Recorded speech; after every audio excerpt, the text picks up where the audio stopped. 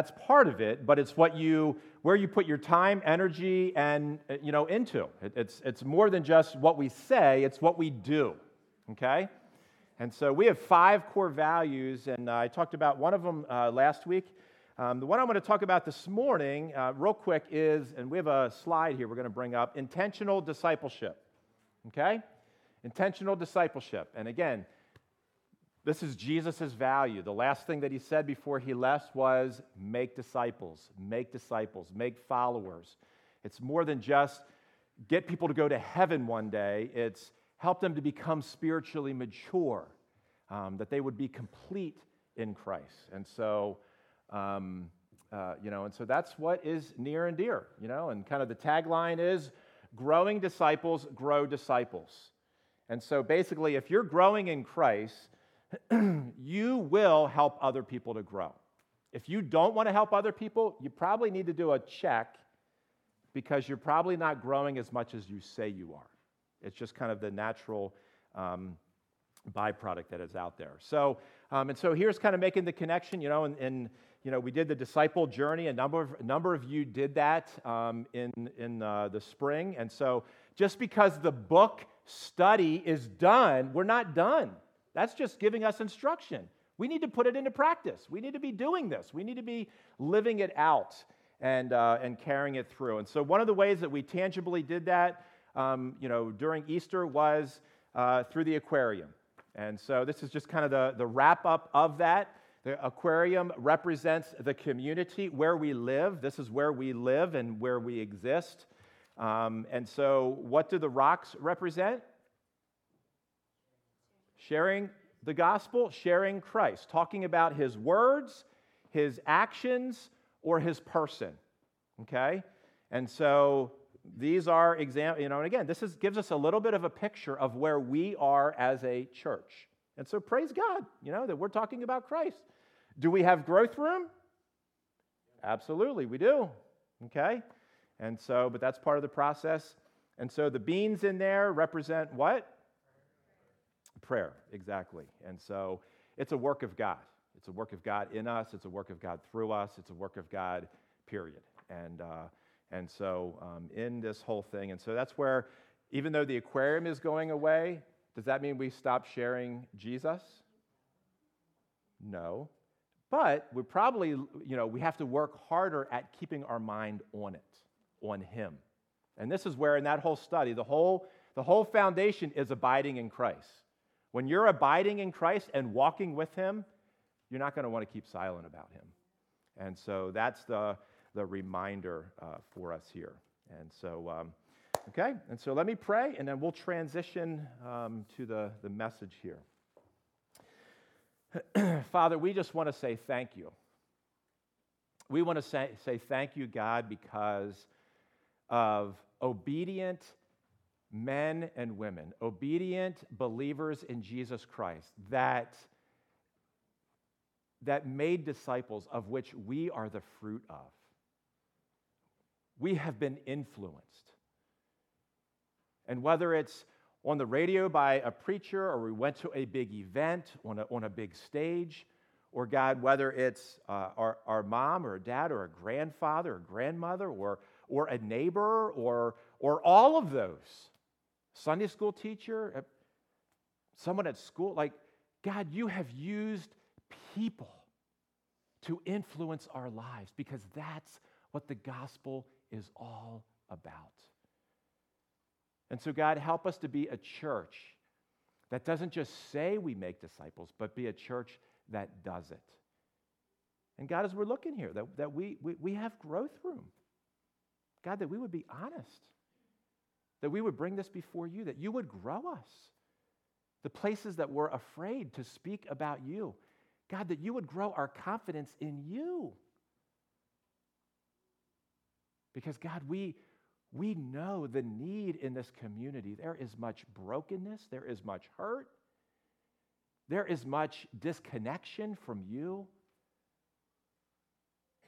And, God, we do not want to shy away from that. But because of your work in our lives, God, we want to walk alongside people. Because our lives have been changed, we can help someone else. And so, Father, I pray as we come before you here that we would allow your word to do its work in our hearts. That your Spirit is here. Your Spirit is with us. And we ask, Spirit of God, make us more like Jesus Christ. Change us. Don't allow us to stay stuck in where we are. And so we ask that you would do that. And all of God's people said, amen. Hey, if you have your Bible, turn with me to Genesis chapter 1. We're going to review a little bit. We started a new series last week on what? The names of God. I heard some murmuring, and it might have been right. I just couldn't pick it out. So I'm going to review. Last week we looked at the three main names of God. Okay, and I'm going to review Genesis chapter 1. I got a little feedback, good feedback. I have a feedback lunchtime discussion every Sunday, and so one of the feedbacks that I got was, Dad, it was a little confusing how you were going from these names in the English and so I'm going to make it a little bit real clear here. Okay, and so Genesis chapter 1. I'm going to give a review. This first name of God is Elohim. And we don't have the slides. I'm just going to read it. In the beginning, Elohim created the heavens and the earth. It means that God is the Almighty, the powerful one. Flip over to Genesis chapter 2. We have Elohim, and then we have Yahweh, the personal name of God. Genesis chapter 2, verse 4. These are the generations of the heavens and the earth when they were created in the day that Yahweh, Elohim, made the earth and the heavens. Yahweh is the personal name of God. And so last week, I've been practicing all week, all right? Because I flubbed last week. I couldn't blow the balloon up. And so hopefully I don't double flub.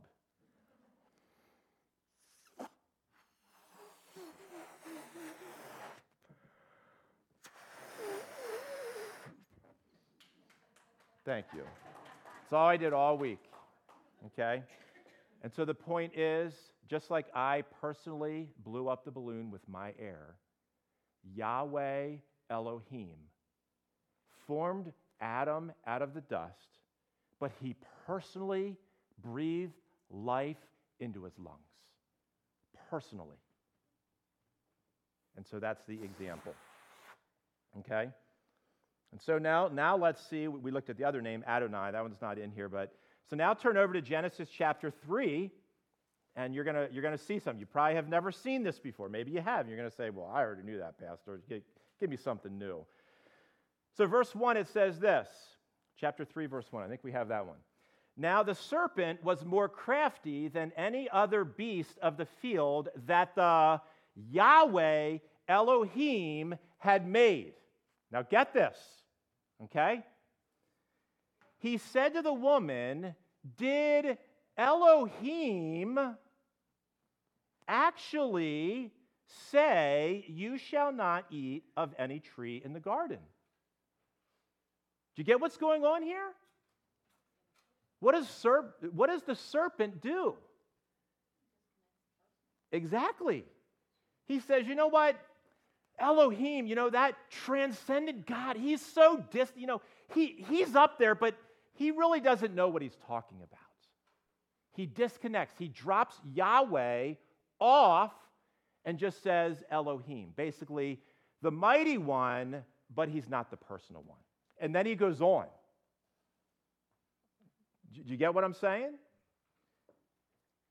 And we can easily do that. He was emphasizing, what? God is powerful, but he's not personal. He's not close to you. He doesn't know about life. So don't listen to him. Can we relate? Probably. So turn over to Exodus chapter 20. A few centuries later, Yahweh meets with Moses up on Mount Sinai, Exodus chapter 20.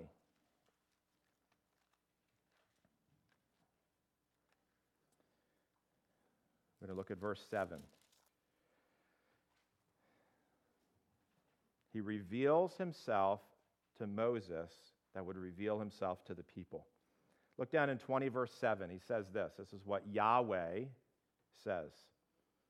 You shall not take the name of the Lord your God in vain, for the Lord will not hold him guiltless who takes his name in vain. And so God was making something very clear. His name is important. His name is worthy of praise. And not giving God the worth that it, this is more than just saying a, oh my God, or a GD, you get the point. It's more than just saying a curse word that is part of this, but it's bigger than that. Anytime that we treat God's name, because God's name describes him, they're not disconnected. Anytime that we treat God's name flippantly or casually, or we treat his name with on the same level as our pet or someone else in our life, God is saying, no, I am Elohim, I am Yahweh, I am Adonai. Because the names of God describe him, his character. He is powerful, he is personal, and he is also master. He is master. And he's worth listening to, and he's worth following.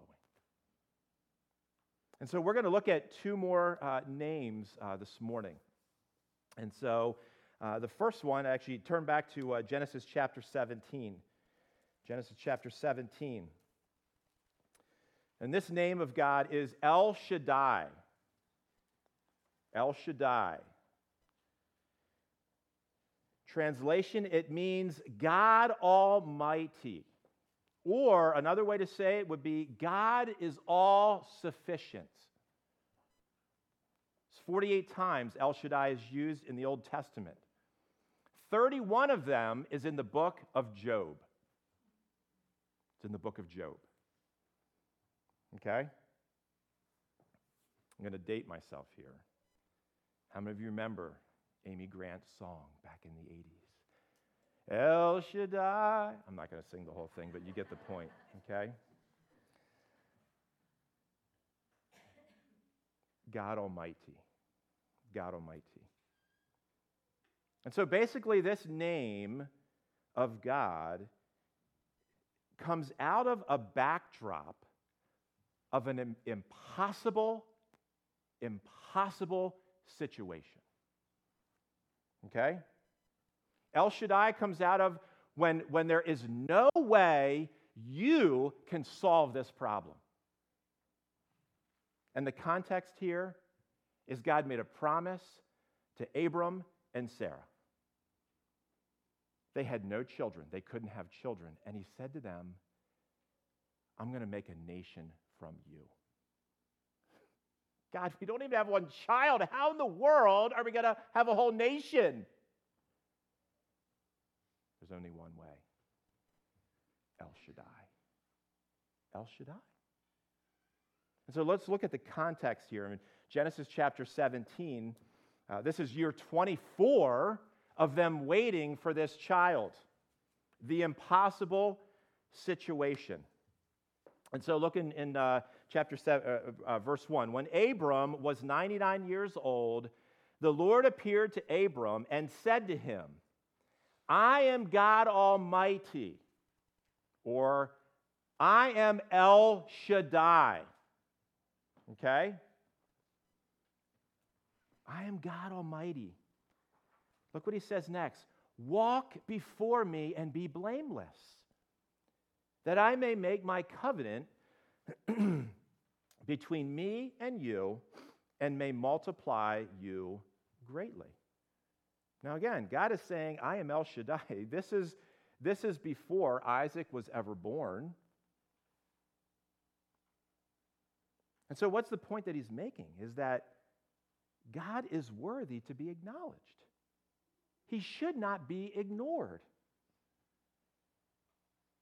He has the power to take a couple that is 99 years old and 89. Sarah was 89 years old. I mean, ladies, can you imagine?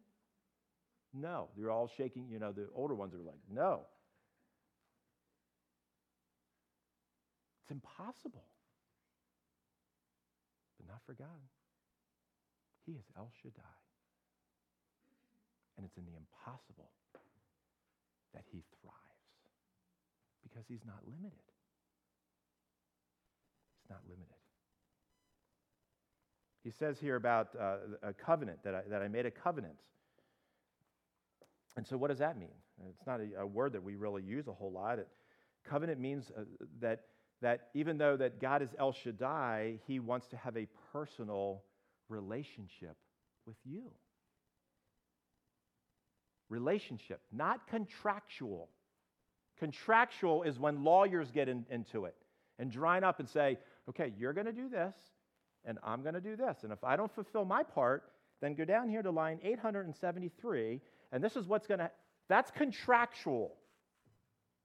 That's not how God relates to us. God relates to us through covenant. What's the difference? It's real simple. I am initiating a relationship with you. It rests on me, not you. This is what I'm doing. This is how I'm initiating this. I'm making this happen. Well, then what do? You simply respond to what he's doing. That's relationship. That's covenant.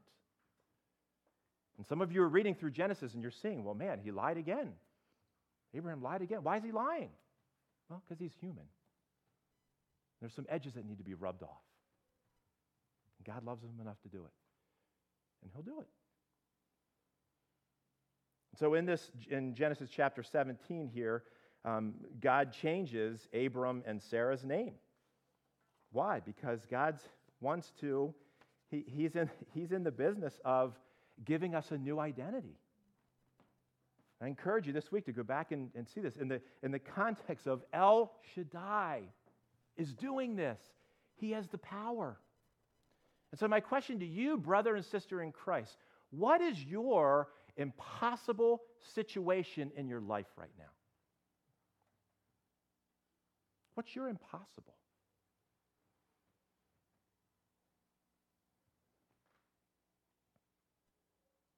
I'm pausing not because I don't know what to say. I'm pausing because what is the Spirit of God bringing to mind? What's your impossible?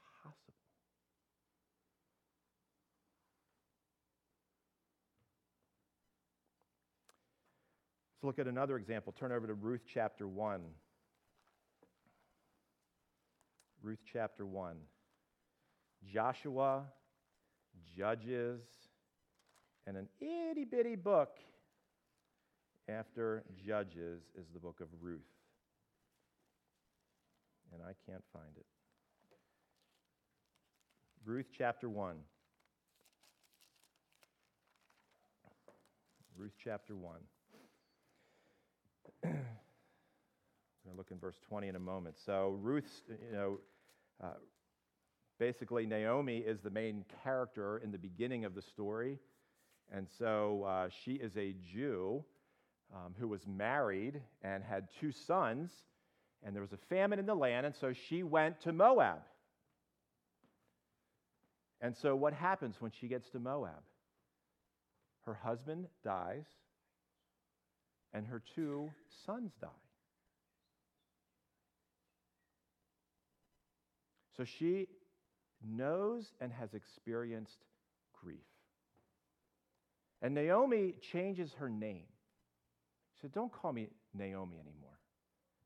Call me Mara. Mara means bitter. And it's no wonder. If you suffer grief, that's understandable. And so look what Naomi or Mara says, because again, she addresses El Shaddai. Look down in verse 20 and 21. So she said to them, "Do not call me Naomi, but call me Mara. For the Almighty, or El Shaddai, has dealt very bitterly with me. I went away full, and Yahweh has brought me back empty. Why call me Naomi when the Lord has testified against me? And El Shaddai has brought calamity upon me." And so what do we see here? That yes, Naomi suffered great loss and grief, but she never lost perspective. She never lost perspective that El Shaddai, the Almighty One, was in control of her life. Was in control of her life. And God knows what He's doing. And He can do whatever He wants because He's God. He's El Shaddai.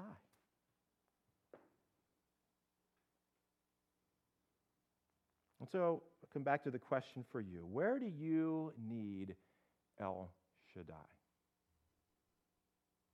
What does that look like in your life? I'll give you two examples for myself. Leah bought a plane ticket to go to South Korea. And when, you can't get a return ticket 11 months out. So she had to schedule it for May, and then when you got closer, she would move it to when she's coming back in August. Well, the airlines have gone nuts. And so the ticket that she bought, the return flight, she can't get scheduled, and they can't offer it at that price. And the tickets are not real cheap right now. That's kind of an understatement. And not only that, there's not a whole lot of seats. So there's a number of factors that are going on. And so this week, as we're talking back and forth, from a human vantage point, this is kind of impossible. I know, not to the degree of Abraham and Sarah. It doesn't have to be an Abraham and Sarah to be impossible. But we need El Shaddai to figure it out. Help us. I don't know. I don't know what that looks like. Let me give you a second example. For us as a church right now, there's a number of transitions that we're going through. With Rudy transitioning out of being an elder, God's in that. For me, myself, I took this part-time position with Marketplace Chaplain, and so it's taking time, and so I had to come back and say, you know what? Friday was my last day with the Chamber of Commerce. I had to go to them and say, you know what? I need to resign earlier, and I hate to do that. This past week, I've been talking to the ministerium, and I've been the president for the last 5 years, and the last 2 or 3 years, I've been saying, you know what? Someone else needs to step up, and they look at me like, you're doing a great job, Steve. Go get them. Well, about a week ago, I said, I'm done June 1st. Someone else needs to step up. And so all these transitions, it's hard. El Shaddai, I need you, God. I need you, God. I'm going to invite the worship team to come up, and we're going to sing a couple songs here.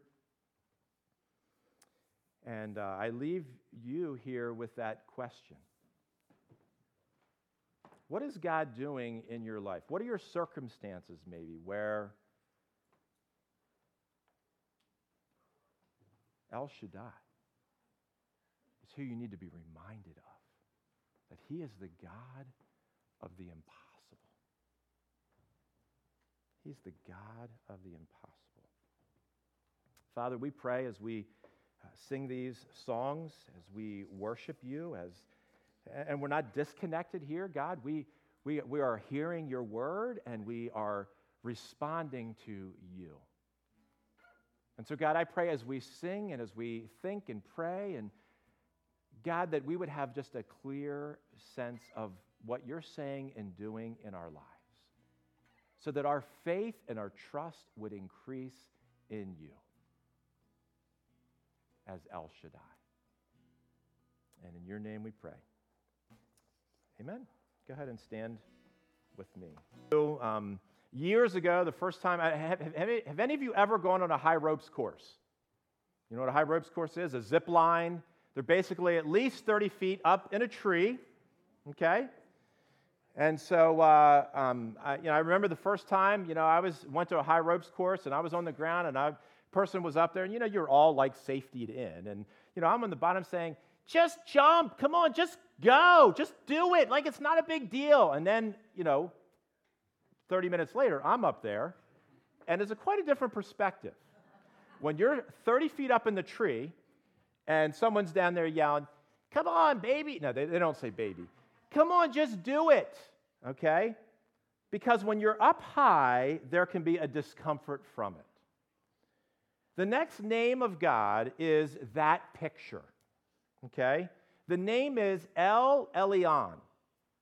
It's translated in most of your Bibles, you'll see, God Most High. God Most High.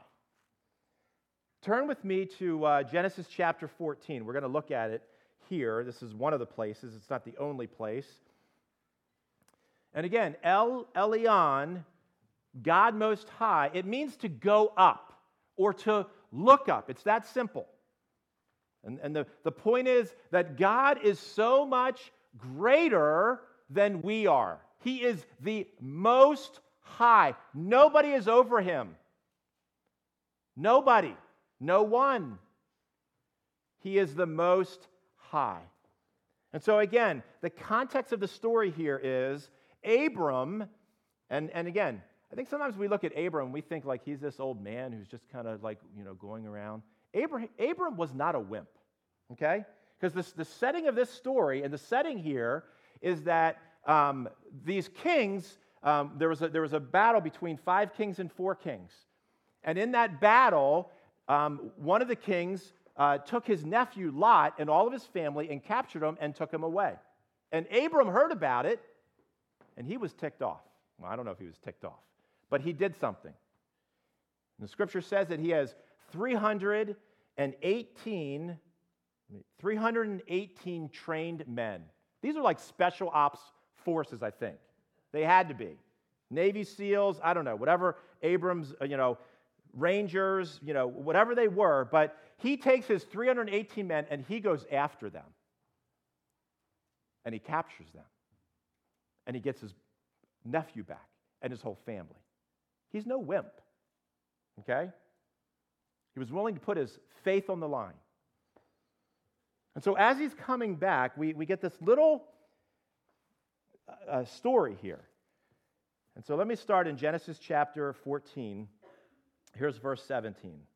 And I'll just let you know, I don't even know how to pronounce this king's name. So I'm going to butcher it up. I'll just let you know. If anybody can do it better, you let me know. Verse 17. After his return from the defeat of... Yep, we'll keep going. And the kings who were with him, the king of Sodom, did you ever hear of that place? You see what we're dealing with here. He went out to meet him at the valley of Sheva. That is the king's valley.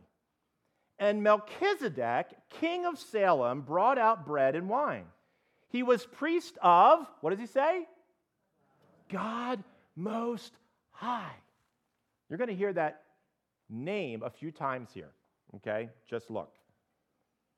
And he blessed him, and he said, Blessed be Abram by God Most High, possessor of heaven and earth.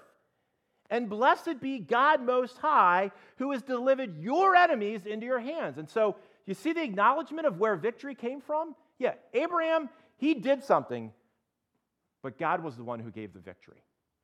And Melchizedek is giving honor to the Lord. For he has delivered your enemies into your hands.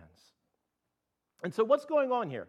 Basically, Melchizedek is the king of Salem. And so you're going to say, well, where is Salem? Salem is where is modern-day Jerusalem. And on modern-day Jerusalem, there is a rock called Mount Moriah. Okay? And so this Melchizedek, it says that he's a priest. And some of you are thinking, Steve, wait a second. The priest didn't start until the law was given. Melchizedek is a special guy. Okay, and I don't want to get into all the details. You can go read the book of Hebrews. But what's going on here is Abram is a spiritual giant, a faith giant. But Melchizedek is looked at as, and again, he's a priest, he's a king. And so he is able to bless Abram. Why? Because there's a part that he is spiritually above Abraham. That's what's going on here. You're going to say, well, Steve, how do you know that? I'm going to show you. Look in the next, I didn't read the second part of verse 20. And Abram gave a tenth of everything. What's going on? Abram is giving a tithe. That's what a tithe is, a tenth. And Abram's a rich man. Who is he giving it to? Melchizedek, the priest, the king of Salem, Jerusalem, Moriah. I mean, you get the point. And so what he's saying here, he's saying, Abram's saying to Melchizedek, you are greater spiritually than I am. And so that's why I'm going to give my tithe to you. So we're going to do something a little bit different. I don't think we've ever given the offering during the sermon, but I feel like this just kind of fits right in, doesn't it? Okay? And so we're going to go ahead and pass the bowls while we, and so Abraham is demonstrating this. He's showing them that, he's showing us that God Most High was at work. He was at work. And again, I wish I could spend more time. And so what we see in here, one of the second part, one of these other kings, the king of Sodom, comes and basically says, hey, I want the persons. And look what verse 22. But Abram said to the king of Sodom, I have lifted my hand to who? The Lord Most High, possessor of heaven and earth, that I should not take a thread or a sandal strap or anything that is yours, lest you should say, I have made Abram rich. So there's all this spoil, and the king of Sodom is basically saying, you know what? You can have all of that, but I want the people's side. And what does Abraham say? No. I'm not taking anything from you. Because if I take anything from you, then you're going to come around and say, look what I gave to Abraham. And Abraham drew a line and said, you know what? Whatever I have, I want it to come from God, the Most High God, and Him alone. I'm not taking anything that you have. Now, he does say, we were eating here because our troops were hungry, but I'm not taking any spoil. And so we see this. We see this example that Abram knew that Yahweh was the Most High. There's no one higher than Him. And he demonstrates that in a very practical, tangible way. He wanted everything that he had to come from God and God alone, that no one else would be able to take credit for it. And that's what's going on here. We'll flip over to the book of Daniel, Daniel chapter 7. Actually, I'll just read it off here. That's a positive example. Here's a negative example. And again, I don't have time to go through all the context here, but basically this is one of the beasts that is in Daniel chapter 7. And it says this, he shall speak words against the Most High and shall wear out the saints of the Most High and shall think to change the times and the laws. And so basically what is going on here, not everybody acknowledges that God is the Most High. This beast, one of the beasts in Daniel, is basically saying, I don't regard you as the Most High. I am against you as the Most High. And so some people don't see God as the Most High. Now that doesn't bother God. He kind of laughs at it. If you read the book of Psalms, you'll see that he kind of laughs when people do that. You're going to find out.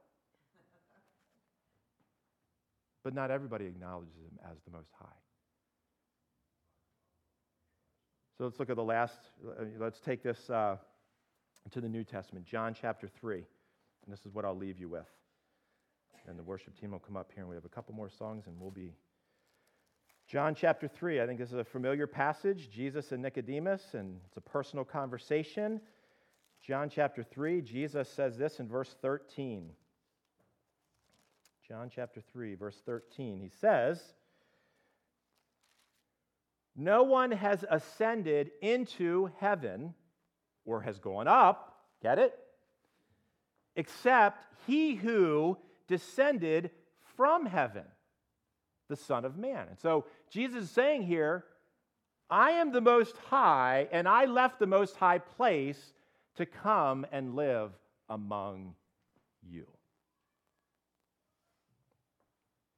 And then verse 14, he gives this great example. "And as Moses lifted up the serpent in the wilderness, so must the Son of Man be lifted up." There he tells us what faith is. Faith is as simple as lifting your eyes and looking to God, looking to Jesus Christ, looking to him. And then verse 15, "that whoever believes in him may have eternal life." And so Jesus is putting this perspective that he, God the Son, who is God the Most High, left heaven for a period to show us who the Most High God is, what he does, what he looks like. Not in physical appearance, you get what I'm saying. So I'm going to invite the worship team, and just a couple applications here as you think about this. You know, it's right to praise and worship God for what he's done. And that's a good thing. God's done great things, hasn't he? In our culture, we value doing. But I think even greater than worshiping God for what he has done is worshiping God for just simply who he is. To put it another way, if he didn't do another thing for you, would you stop worshiping him? Or would you just simply enjoy him because he is the Most High? He is El Shaddai. He is Yahweh. And so that's what as you think about that, who is your God? Do you let him call the shots in your life? Or do you follow the God of happiness and comfort? Political leader, political agenda? Or is your focus on the Most High God? We're going to go ahead and stand up, and we're going to